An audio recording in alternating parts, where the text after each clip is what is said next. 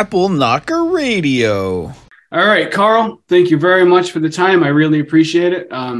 After reading your book, Source Magic, I've been watching some of your lectures and your interviews as well, and really fascinating stuff. I watched the one on Aleister Crowley and Rudolf Steiner last night. That was really, really interesting.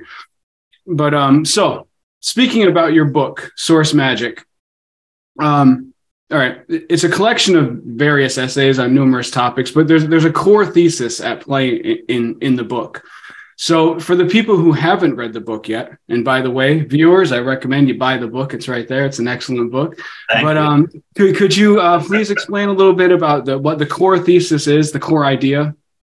Yeah, I seem to, I write in the preface of this book, the Source Magic book, that I seem to be almost, pathological. I keep thinking about these magical themes and writing about them from a perspective that I have come to call a magical anthropological perspective.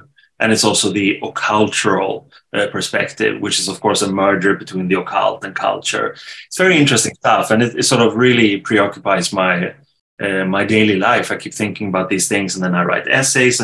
I'm invited to lecture at different places. And then usually what I do after a while, and I'm quite productive, so they amass pretty quickly, and then I turn them into books like the one that you have there, Source Magic. And it's basically an anthology of essays and lectures. And at times I can I wouldn't say doubt myself, but I can feel an inclination of doubting, does this make sense? But then when I read them, especially in this kind of anthologized format, I think it does, because there is, as you say, a red thread. There is something there that connects everything. And that's my belief, which is kind of like a core belief that we carry from early on, from the very first years of being actual Homo sapiens. We have done things and acted in ways that have strengthened us as individuals in terms of survival.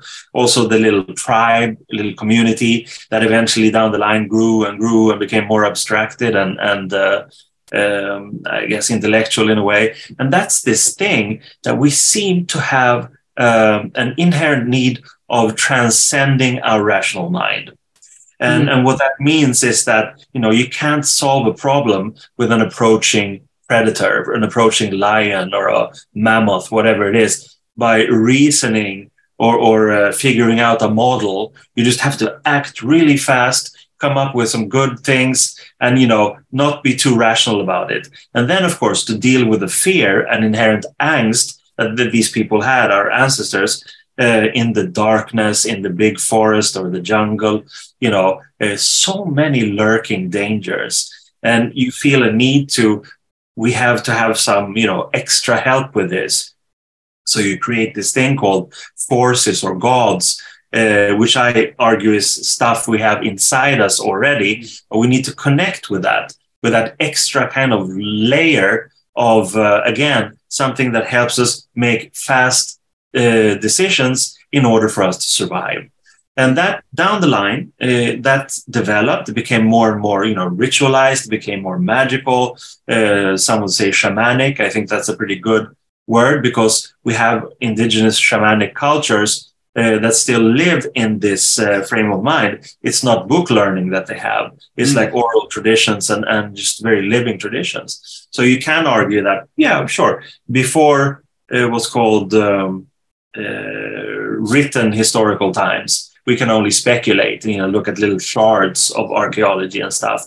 But since we have these cultures that actually still exist and have been, the way they are, they've been like that for thousands of years. So it is very likely to assume that whatever they're doing, we all did a long time ago. And as, we talk about genetics, we talk about how we have our traits, biological traits, personality traits. It's all moving along in the gene pool, in our chromosomes.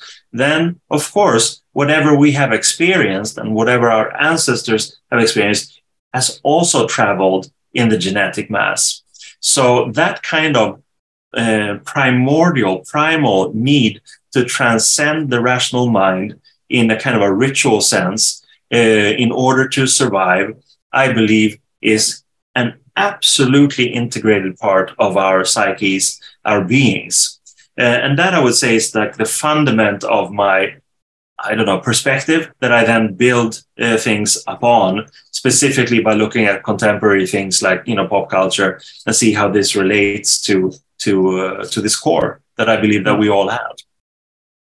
Yeah, I think something that people, an interesting discussion is when you explain that thesis, the way that would apply to art and culture, I don't think that's too hard of a logical connection to make. But where it gets interesting is the science and how this human proclivity has actually led to what we think of as hard science today, which we think of as a purely rational, purely logical construct.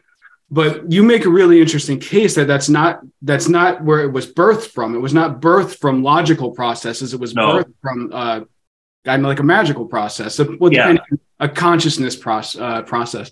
But could you talk about that a little bit? Yeah, absolutely. And it's sort of, you can look at it from many different angles, but one of the most interesting things, I think, is to actually talk to scientists or people who believe in the, almost religion of scientism in a way, which is like you have such a faith in statistics that it takes on a cultic, proportion. However, everything that's done empirically, and I'm not knocking any science, I'm all for it, and the empirical method in order to see what actually really works in application and implementation. However, they seem to have a hard time leaving their kind of rigid tunnel vision thing about where ideas come from. They all know that they have had like quirky, crazy ideas, maybe even ideas that they haven't been daring to tell their colleagues about, But behind every great idea that's been proven by the empirical method, there is wild, speculative, irrational, intuitive movements in the mind and in the thinking. It's not cogitation, it's intuition. And the most beautiful question there is, what if? What if you take these elements and mix them together? The peers might not accept it until it's been churned through the empirical machinery. But that doesn't change the fact that everything, all the ideas that have made great changes in human evolution, human culture, comes from this sphere, which I would call, a magical sphere, because it would be too, I don't know, denigrating in a way to the great magic to just simply call it irrational, because it isn't. Magic also has something else. It has an appreciation of life. It's very life-affirming, life-enhancing, and it has this sort of daredevilish attitude of what if, let's do this, let's create these forces and call upon them, and so we want to heal this sick person. I'm going to travel to see my totem or power animal and see if it can help out. It's like a big flux of energies moving back and forth in a pursuit of a solution to a very distinct problem. And of course, everyone loves a problem solver, but in our culture, it needs to almost come from like a university or a clinical lab or anything like that to be, I don't know, validated in a way. But still, you have these people who can, heal people at a distance, or just be very inspiring to people to deal with their own trauma or problems. And it works on so many different fields in our culture. When I say our culture, I don't mean specifically the Western one. It's like, in the human cultures. Oh, right.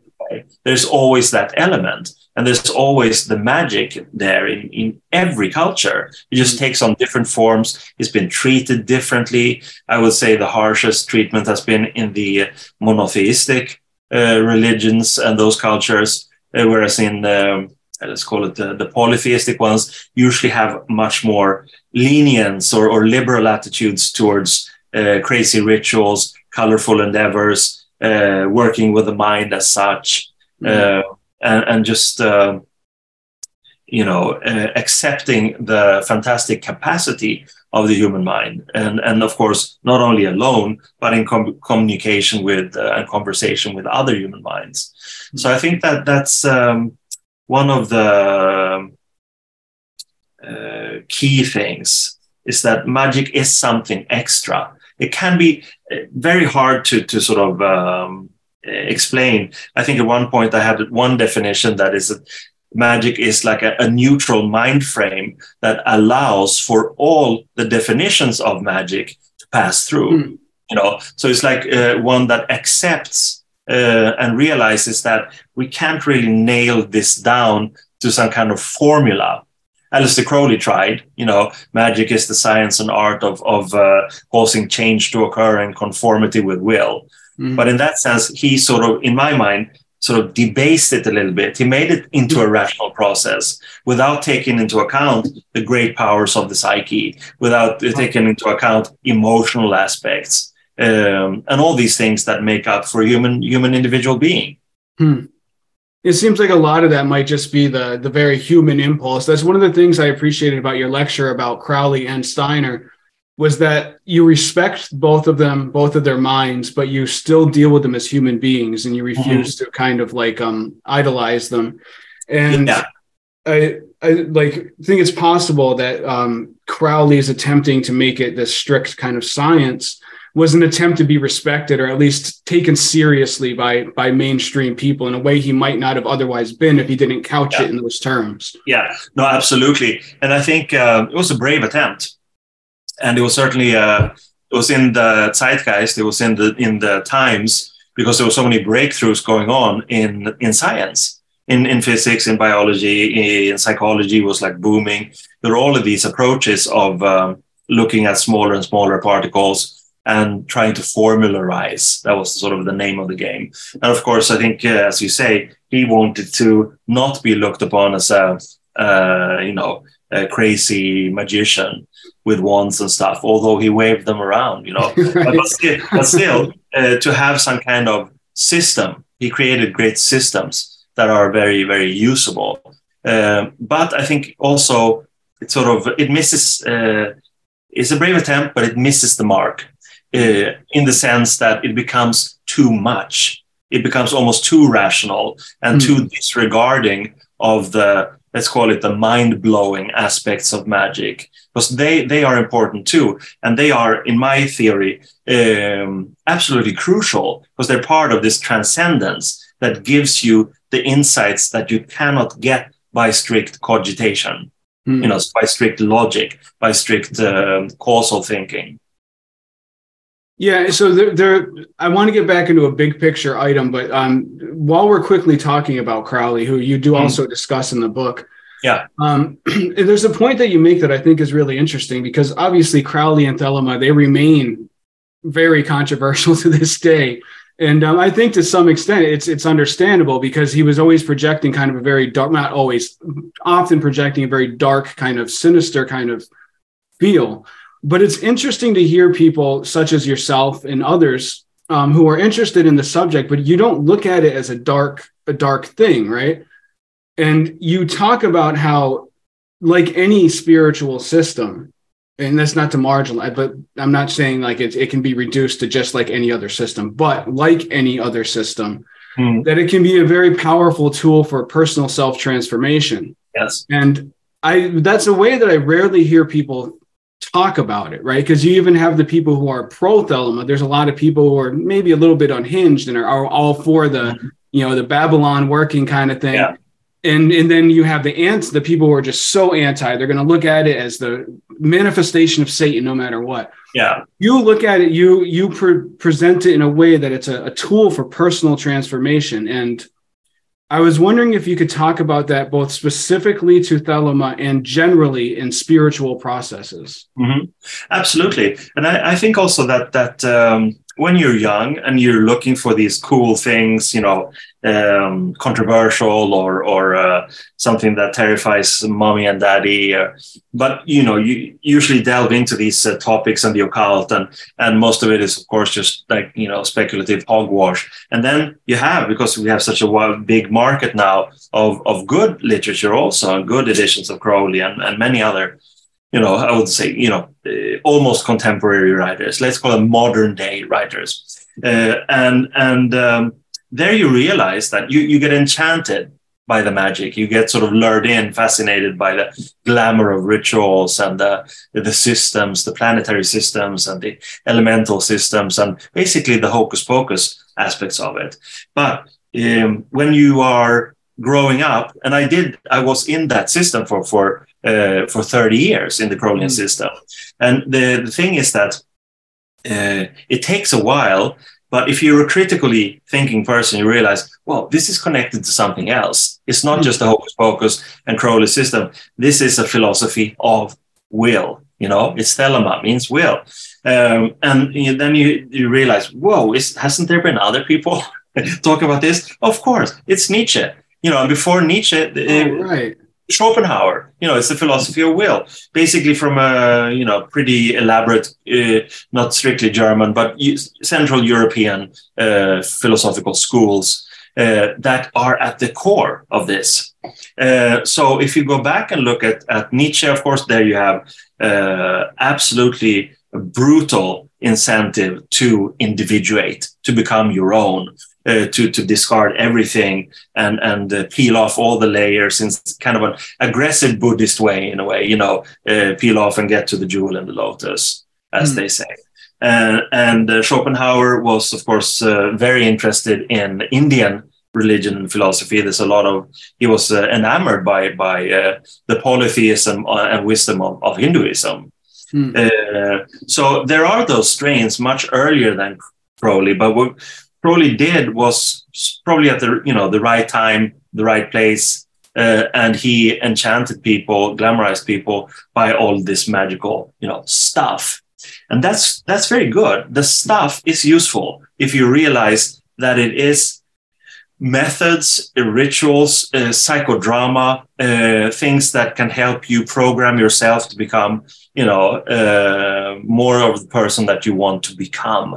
And again, there you have it. It's the Nietzschean. It's to become. It's all about becoming something. So we can trace that to philosophers of a much clearer disposition than Crowley's mind. However, without the magical trappings, and they can be attractive and they can absolutely be useful. But if we look at what emerged after Crowley, meaning basically after the Second World War, and you have the hippies being enamored by the Eastern stuff, and then you have the harsh 70s, and you have chaos magic and the Temple of Psychic Youth, and many other things that sort of carry on the philosophy of will, but try to find a different methodology to sort of break away in a way from Crowley. Crowley isn't old hat; it was very, very new hat at the beginning of the previous century. But he seems to be a little bit old hat, because it's that classical Western ceremonial system. Whereas I think kids today are probably working with mimetic meme magic and TikTok magic and using whatever platform is there, and that's absolutely natural. And that for me reinforces my theory or my thesis is that every generation will work with what's available to work their magic, reach the transcendence, communicate and network, all exchanging information in order to survive. And now that everything is moving along so quickly, so rapidly, there are new technological feats like every month, every week, and we are just like little, tufts of grass in this technological wind. We have to adapt to whatever is going on, and I guess it's fine as long as it's connected to some kind of usage that is pro-individuation, because otherwise it's sort of sedentary, it's entertaining and sort of sedating. when you take in things too passively and you're not incentivized to do something with your own life. But that's true of every culture, and every sort of major movement has that pitfall possibility. So I think that what was the original question? I don't know, but it was a great answer. Yeah. No, I'm not. It's just like I'm so I just every day I have this realization or insight that we're living in such incredibly interesting times, probably unsurpassed in that sense because of this rapidity. Unfortunately, I think it's because the survival instinct on a huge planetary scale has been activated, and that's why we have to communicate faster. Ergo, the internet. We have to exchange information, internet. We have to wake up on an individual level. Then you have this sort of mass market yoga in a way, which I don't see as a bad thing at all. You have the sort of the ayahuasca thing. And at the same time, you have the old, necrotic structures of the superpowers, the empires, trying to do the final battle. Basically, I don't know, slowly dying, I would say. And this is like, them shaking off the last remnants of life within them. But considering some of the alternatives, that might be the most optimistic outcome. yeah, let's hope so. But I mean, on an individual level, and again, this is worldwide, I think the only way forward is to really encourage an individuation process. And that's something that you could say comes from Carl Jung. He talked about individuation, but it's not only from him. There's always someone earlier. And I think Nietzsche seems to have been like a huge critical mass point that just, went from a black hole to a supernova in a way, and has affected culture and philosophy and thinking and magic ever since then. And this thing is that, and of course it's true for Thelema and all the major magical systems, that you have to become who you are. You have to work on that and not get lost in this maze of rituals and ceremonies or meditations. That makes no sense to work with that unless it gives you real solid insight into who you are and who you want to be. And those are the most magical things that one can work with. Plus, also something that is mentioned in the book, I think it's the last chapter, this thing, memento mori. You have to realize that you're mortal. Time is, time will be up one day. And then hopefully you can look back, if you can be sentient in that moment, and think, whoa, I had a good life in the sense I tried to work with myself and become a much better person, find a life of meaning. Or you can be disgruntled and neurotic and die very unhappy. But I think that's one of the most, beautiful, magical mottos or sayings, memento mori, remember immortality. And then there's the other one. They're so simple and so banal because we've heard them so much. But, what it said above the entrance to the oracle at Delphi, it said, know thyself. Right. And those two things, for me, it's like, you don't need much more than that. You can enjoy the hocus pocus and you can work within a system that's good. It's like going to school, you don't love all the subjects at school. But if the education as such is good, it will one day make sense why you're learning about these things. But the main thing remains, you have to be true to yourself and know yourself, and you have to realize that time is one day up. So you better make it a meaningful life. Amen to that one. Yeah. So you mentioned something that I want to come back to, a very interesting question, but I also just wanted to ask or share that there's also been like I don't know if explosion, that might be a little dramatic, but there's been quite an uptick of interest back into Rudolf Steiner, anthroposophy and theosophy. Yeah. They've all kind of reemerged, and people are taking a big part of it, I think, was Steiner's The Age of Ahriman, because you could easily look at the time that we're in and feel like this is the Age of Ahriman. And so it gives him like a prophetic power. But there's a lot of people who are taking his ideas, particularly the Ahrimanic thing, and looking at modern events and framing it within them, which is, it's just really interesting to watch. I follow a lot of it because I do love the theosophy, anthroposophy, Steiner. Gurdjieff, I enjoy all that stuff. So. No, and absolutely, it's you're completely correct, and I think that everyone needs to have. Just like, you and I we're speaking in English now because it's a language that we both understand, right? And then people from different cultures, they have their languages, but we also have the language of the system that will help us individuate. And we could be, Mormons, or we could be Thelemites, or we could be Satanists, or we could be anthroposophists. We all feel an inclination to join something because of some kind of resonance there. And that's absolutely beautiful, as long as the system itself isn't, derogatory or vampiric or whatever.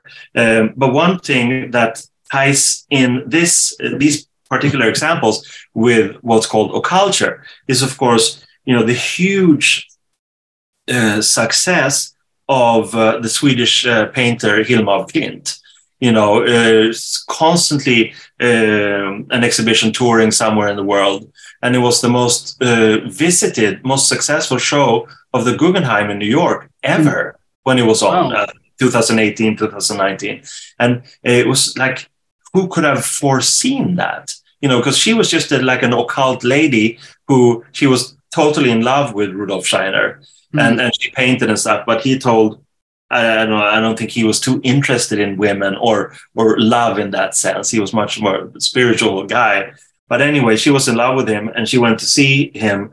And he said that she should maybe focus on like the life of plants, because she had already begun working her abstracted paintings, like more spiritual abstracted paintings. And maybe that was too, abstracted for Steiner. I don't know. But anyway, so in the wake of Hilma af Klint's amazing, huge successes right now, people talk about Steiner. It's not the other way around, right?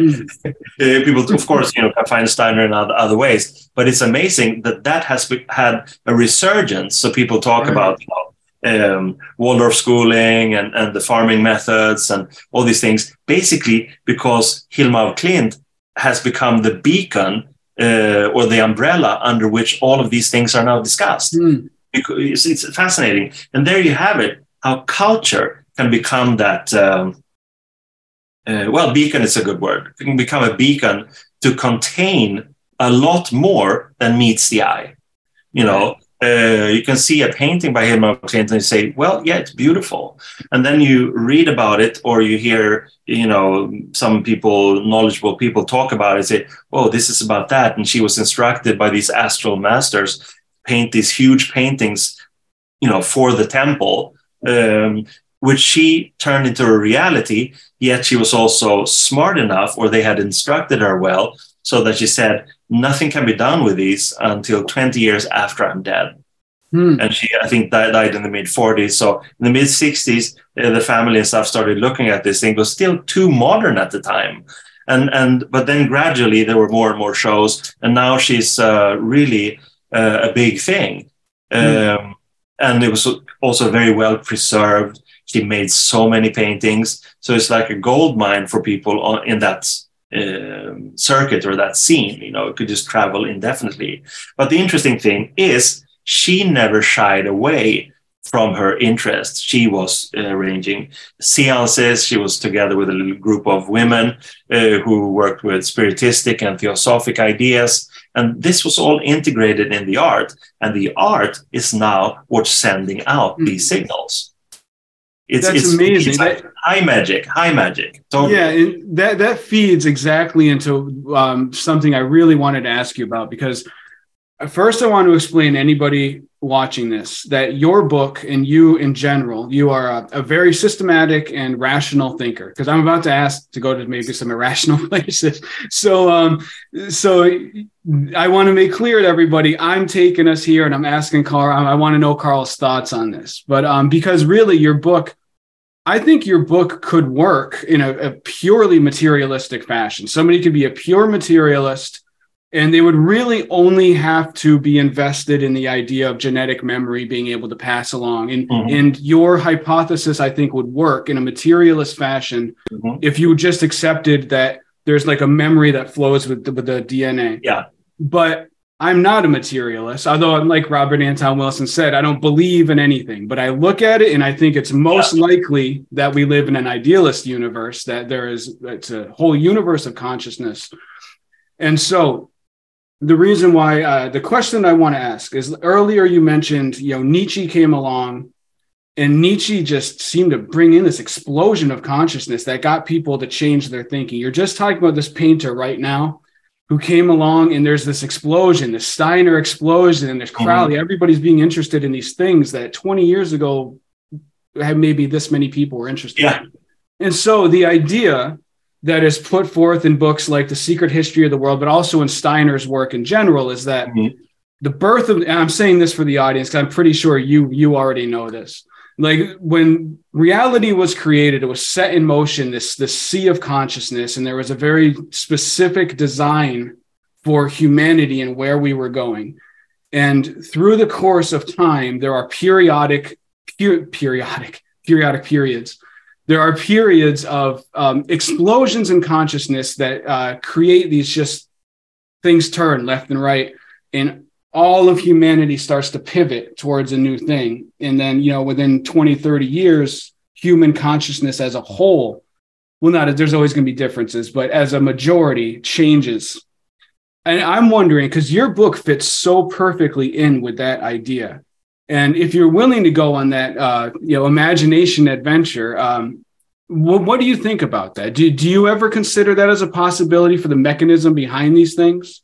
Yeah, I do. Absolutely. And again, survival is a key to this, because if I'm a strong believer, I accept the natural sciences, and I believe in the natural sciences, and I believe in nature most of all. And I do believe that Darwin was right and Linné was right, in their rational structuring of looking at, I guess it's not logical progression, but it's biological progression, and why these things happen.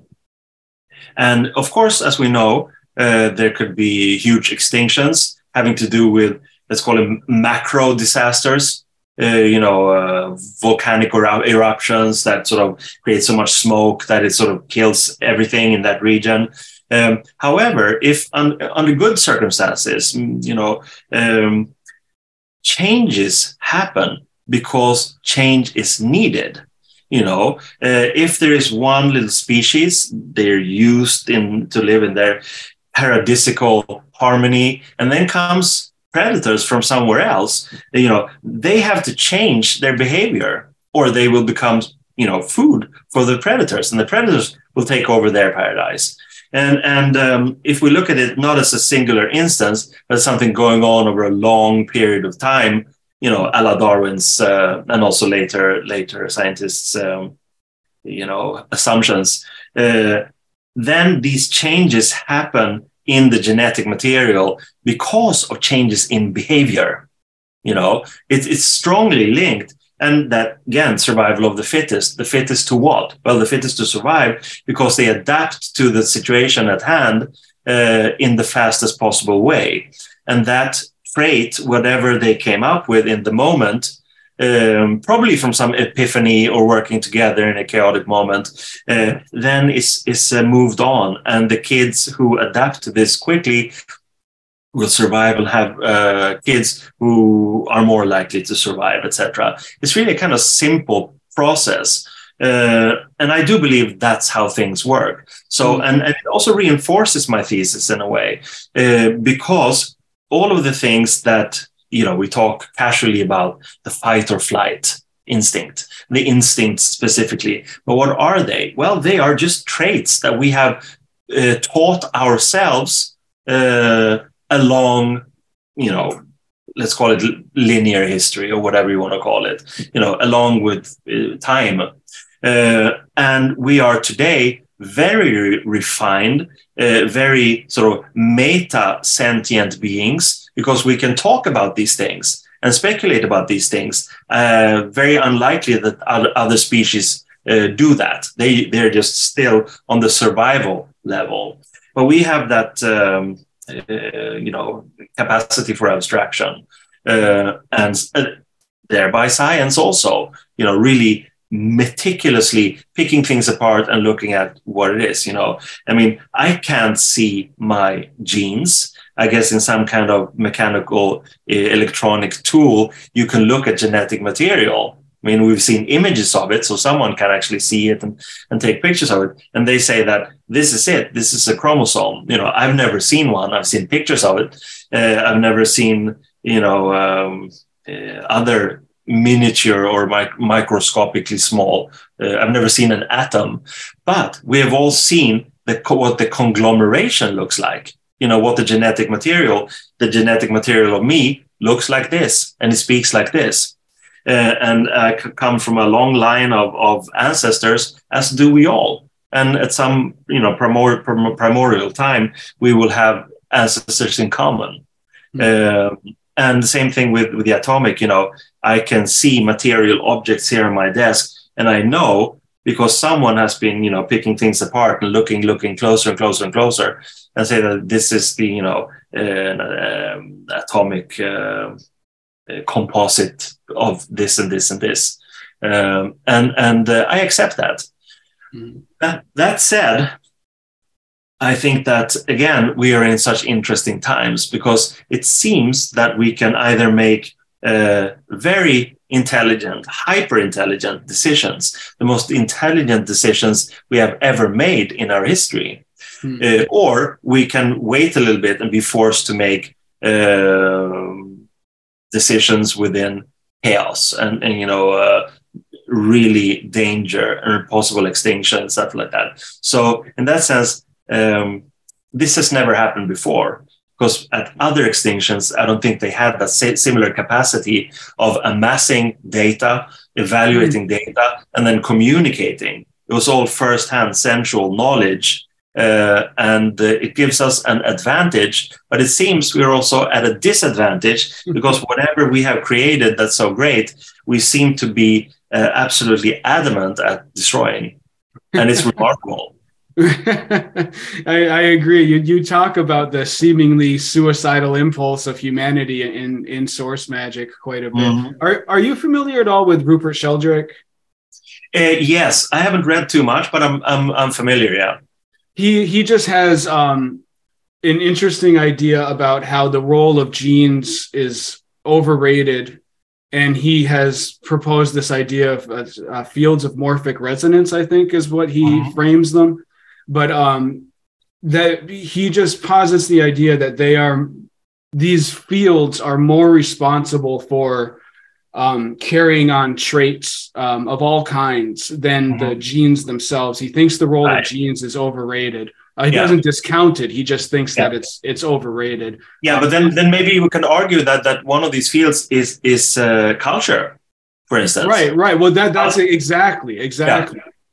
Yeah. I accept that absolutely, because of course it's not just like my little genes telling me to act in a certain way.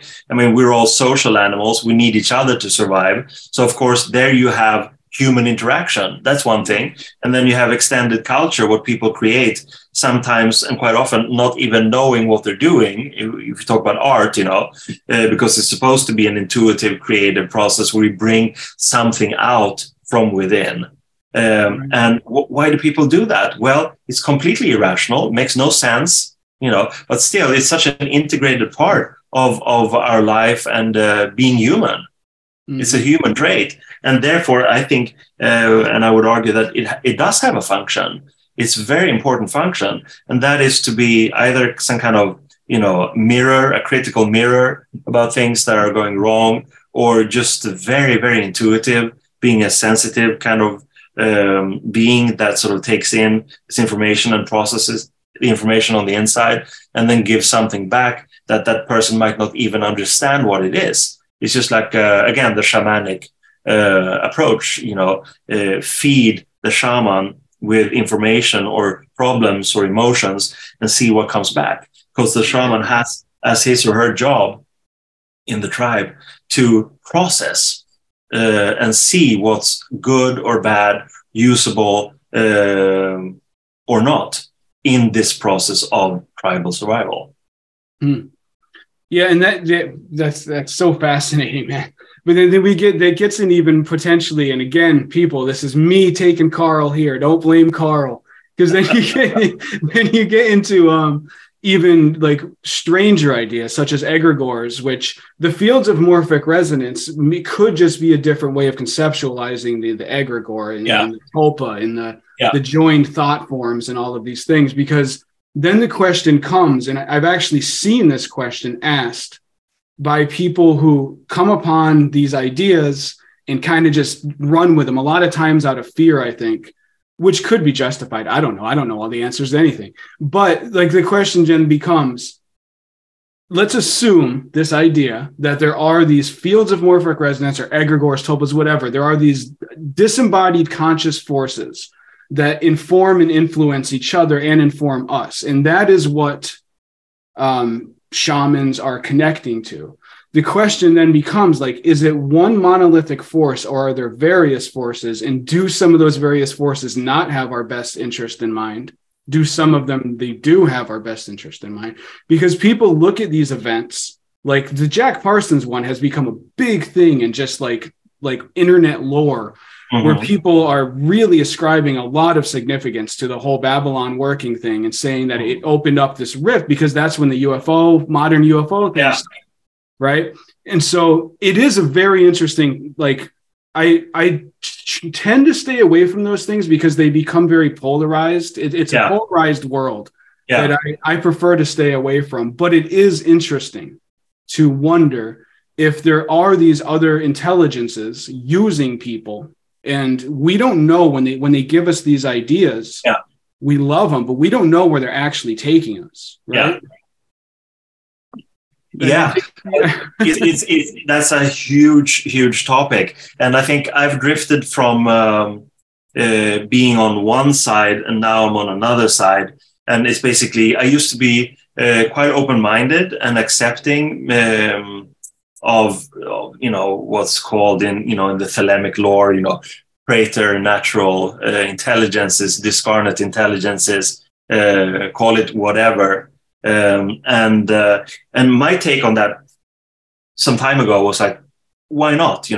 I was very, I would say, inspired and influenced in Kenneth Grant's approach, in the sense that he was so very, very open-minded, and he had worked occultly, like worked with these things, going into different mind frames and states of mind, of states of consciousness, and explore these things. And then you have to take your hat off and say, that's good. Someone who's worked with it, and they came up with this. So it is, in a way, a kind of a proto-scientific approach. However, and then, of course, you have these things like with UFOs and other kinds of influence from the cosmos and all of that stuff. Now I seem to be fairly strictly on a very human side. That means taking a psychological stance or psychological grid or matrix through which I look at these things. And if we just, stop by the Parsons thing for a little while, and so we can disseminate, because I know what it's grown to, and it's become mythic. And that's something that can happen when culture takes on mythic stories and sort of tweak them, give them the turbo injection by TV series, books about all these things. And that can basically happen when something is in the right place at the right time. And also if it carries mythic proportion, which is what happens, when the rocket scientist gets blown up.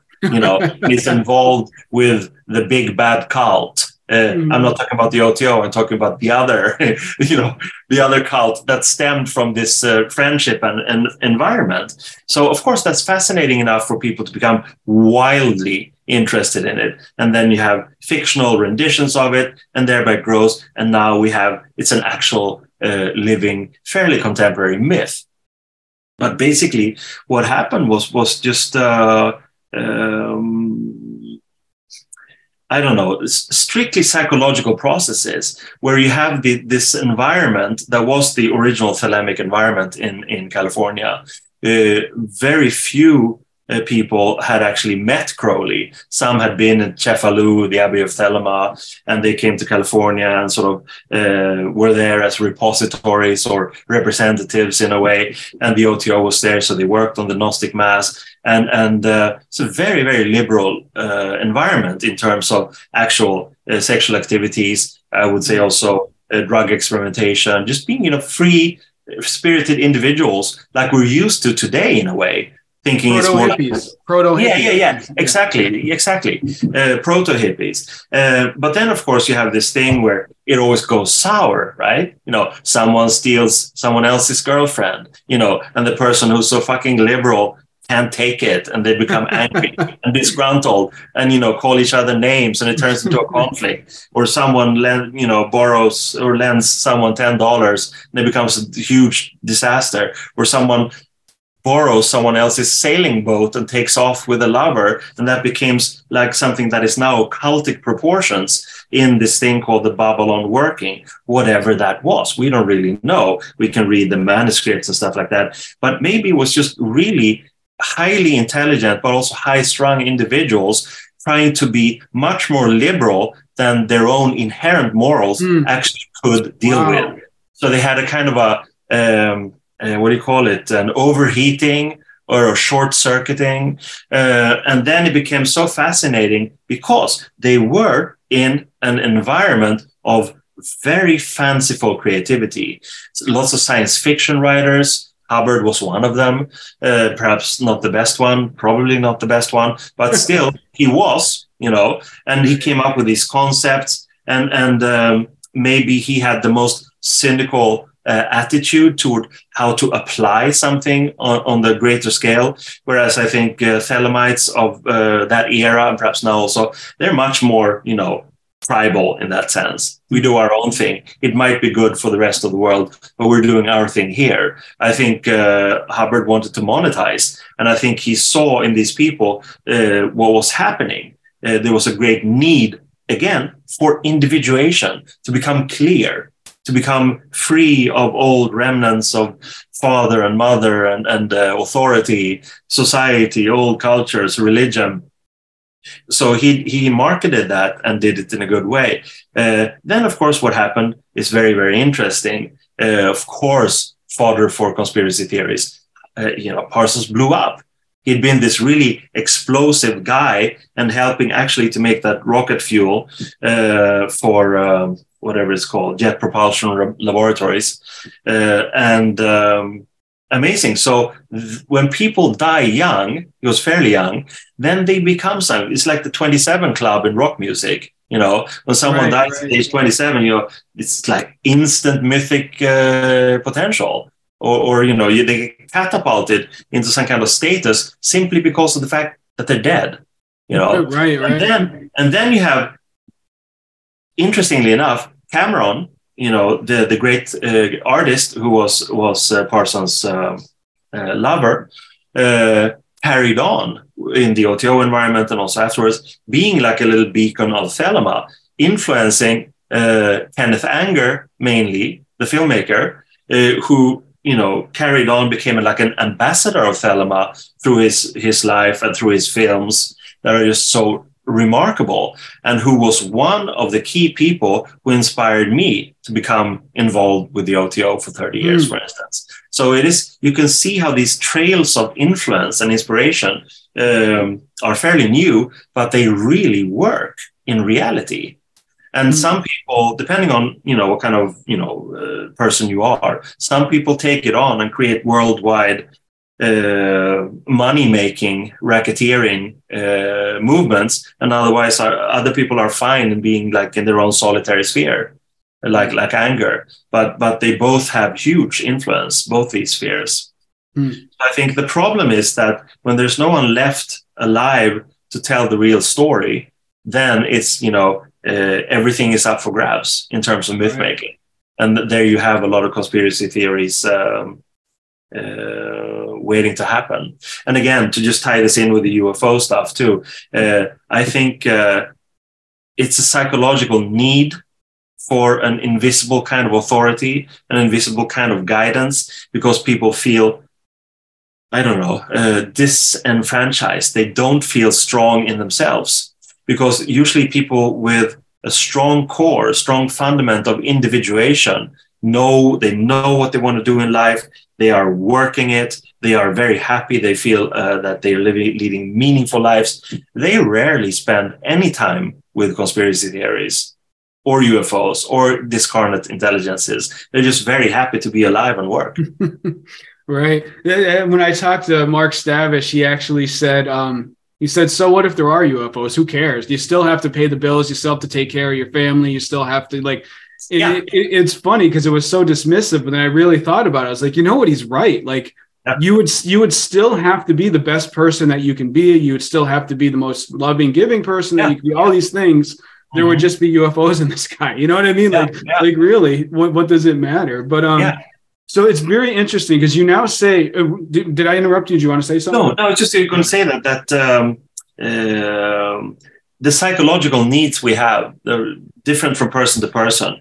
Some can give it the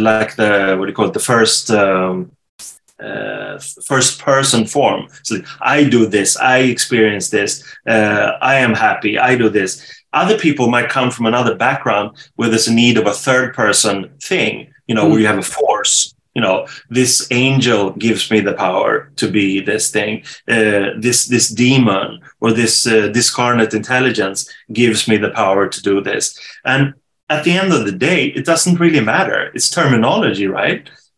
As long as, the outcome is conducive to something that feels good and meaningful, then it really doesn't matter. You could call it like gobbledygook or whatever. As long as it, has that function of pushing you onwards to finding greater meaning. Right. Yeah, I absolutely agree. And that's why I always try to be honest with myself and with everybody else. I have a very deep interest in these topics. Yeah. And I can intellectually defend my thoughts, but I never try to obfuscate the fact that I am one of those people who is driven by an intense need to feel that there is some kind of meaning. I don't like the idea of life without meaning. It bothers me. Yeah. And so I remain honest with myself so that I don't allow my mind to get away from me, Yeah. But so you're in this place now where you think all these things, it's purely psychological. And so something I'm curious about, you talk about, because there are many people in this sphere, esoteric sphere, whatever you want to call it, who share a similar idea. And there's something I've always been personally curious, maybe confused about, which is, all right, I'm all for personal self-transformation. I'm all for achieving my goals and being the best self. But the thing is, for me, all that is waking up, writing in my to-do list and staying focused on what I need to do, and I can make my goals happen. In a worldview where all of this is purely psychological, is there really a need for these elaborate like the people who are ceremonial magicians and do all of these things? Is there really a need for it? Or do you think it is going too far? Yeah, no, absolutely think there's a need for it, because there is this other aspect, and that's magic. And that's something that I feel is absolutely necessary, because if we are only these sort of 10 steps to become a more rational, more efficient human being, and be the best you can be, and all these slogans that now mean really nothing. We can all train ourselves mentally, whatever, to become more efficient. But be efficient in what? It still ties in with what we want to achieve in life that gives us meaning. How do we get to that knowledge? It's not strictly by cogitation, saying, do I like this? Yes. Do I like that? No. You can come a long way by doing that. But a human being is much more complex than that. We have emotional aspects, we have sexual aspects, we have philosophical aspects. Everyone does. And to get to that point of insight or some kind of epiphany, it doesn't need to be dramatic. It can come, for instance, in meditative states. It can come in psychodramatic, meaning like ritual states. It can come in psychedelic states of mind. Basically, you need to leave the everyday frame of mind.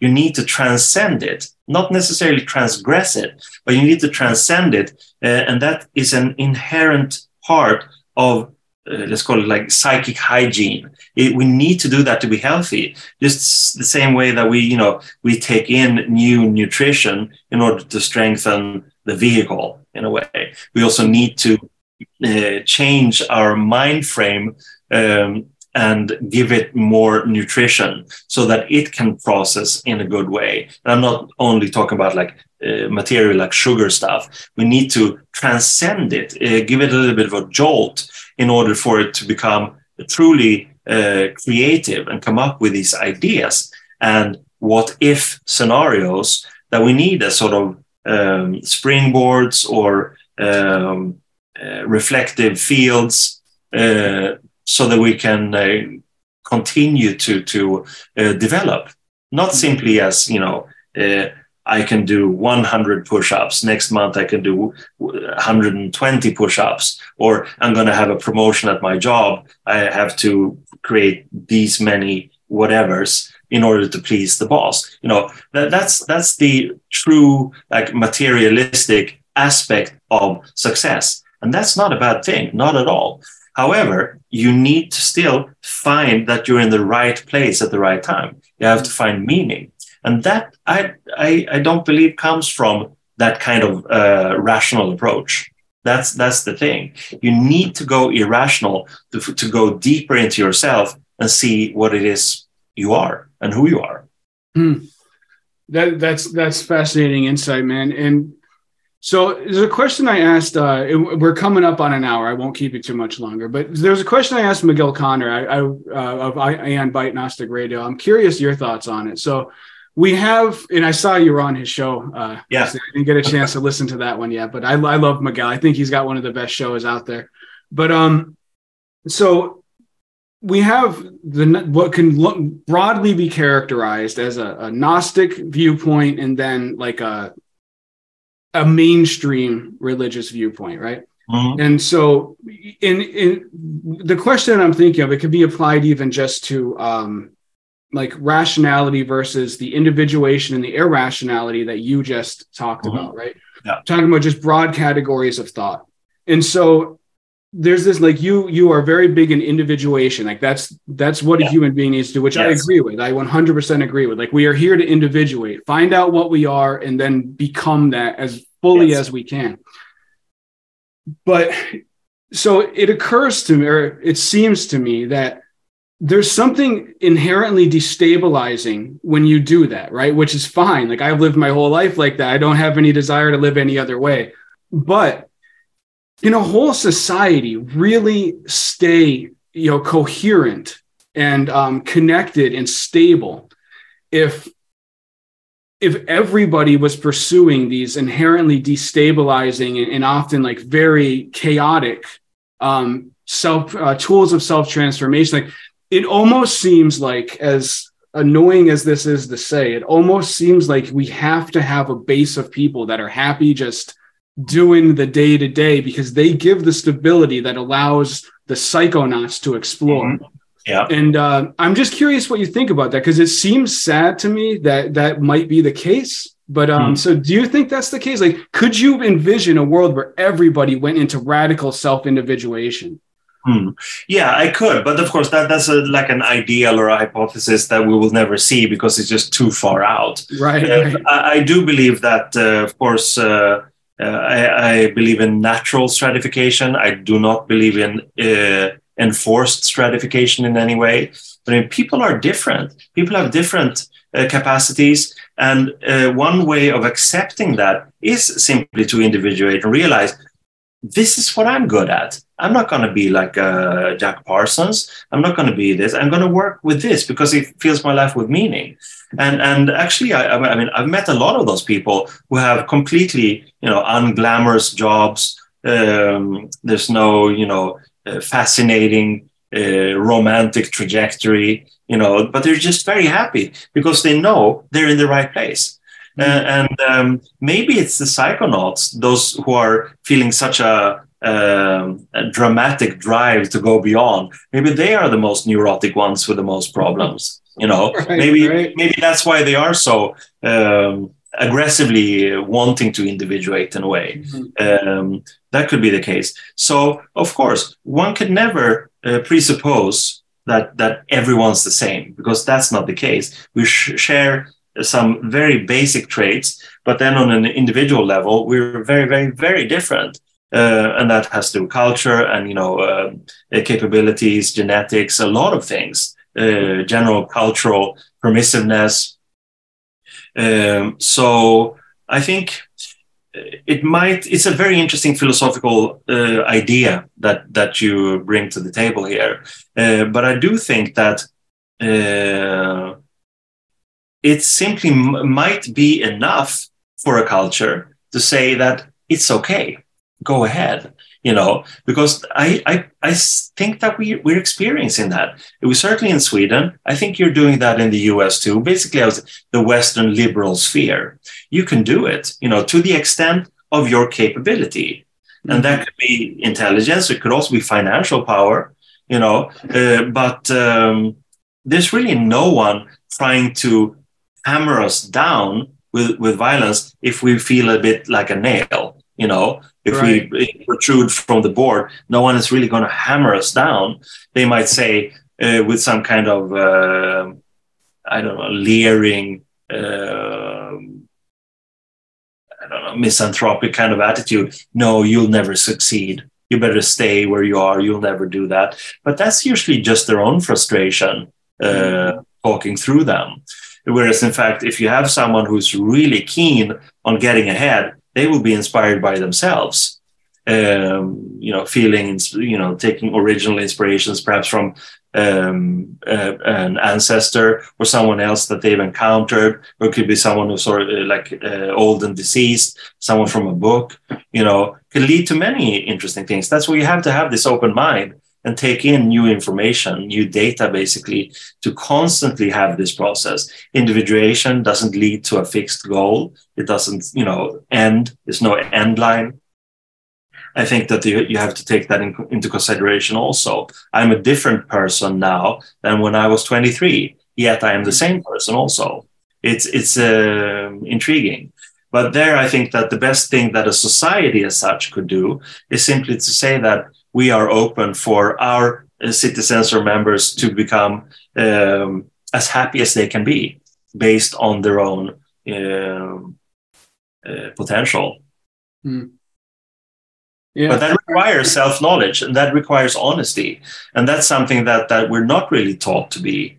On the contrary, the Western liberal democracies is it's not encouraging us to tell the untruth, but there's a very gray area sort of in between the lines there where you get ahead by being quite manipulative.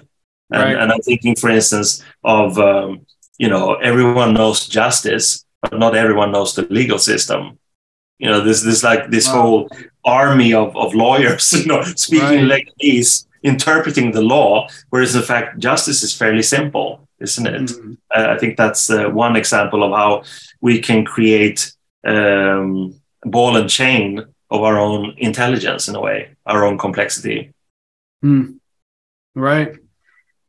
Man, Carl, all right. So like I said in our email, I have pages and pages of notes from your book. I could ask a million questions, but you promised me an hour.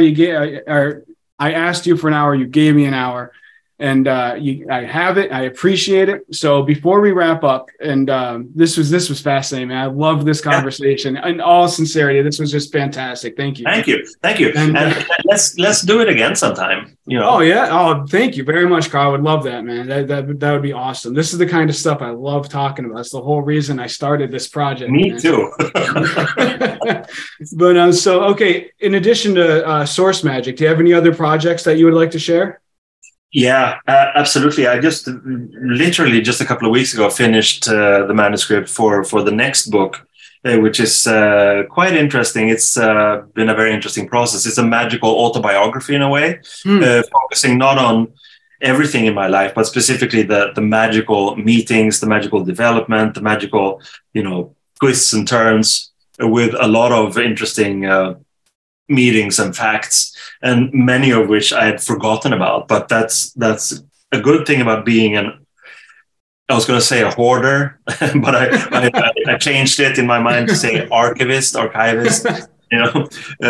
I found a lot of stuff, old correspondence, postcards, letters, even faxes that I've kept. And that's been invaluable. Plus diaries, of course. Like I've gone through, I don't know, probably 50 or more volumes of diaries from 1988 and onward. So that's been very rewarding. And that's, I think, is a very fun read because it's not an attempt to mythologize something. It's just what happens. Why does this kid from Sweden become so enamored with the occult? And why does he spend his life working with these things and writing about these things? You'll find the answer to that in that book. Oh, fantastic. I can't wait. And also the Trap Art channel, that's your channel, right? Yeah, exactly. Okay, yeah. It's all you on there. I just wasn't sure if like a fan put it together or if that was actually your channel. No. The Trapar Film YouTube channel is basically me and my wife. My wife has a podcast that's also video called Rendering Unconscious. So she has a lot of material there. She talks to psychologists and psychoanalysts and artists and stuff. And I put up basically films I'm making and lectures, which I enjoy. I watched a lot of your material. It's great. And everybody out there, I'll put the link in the description below this. Go check out his channel, man. It's fascinating stuff. Thank you. But all right, man, Carl, thank you so much, man. And best of luck to you. And hopefully we will talk again soon. I really appreciate it. We will. Thank you very much for having me. Take care, sir.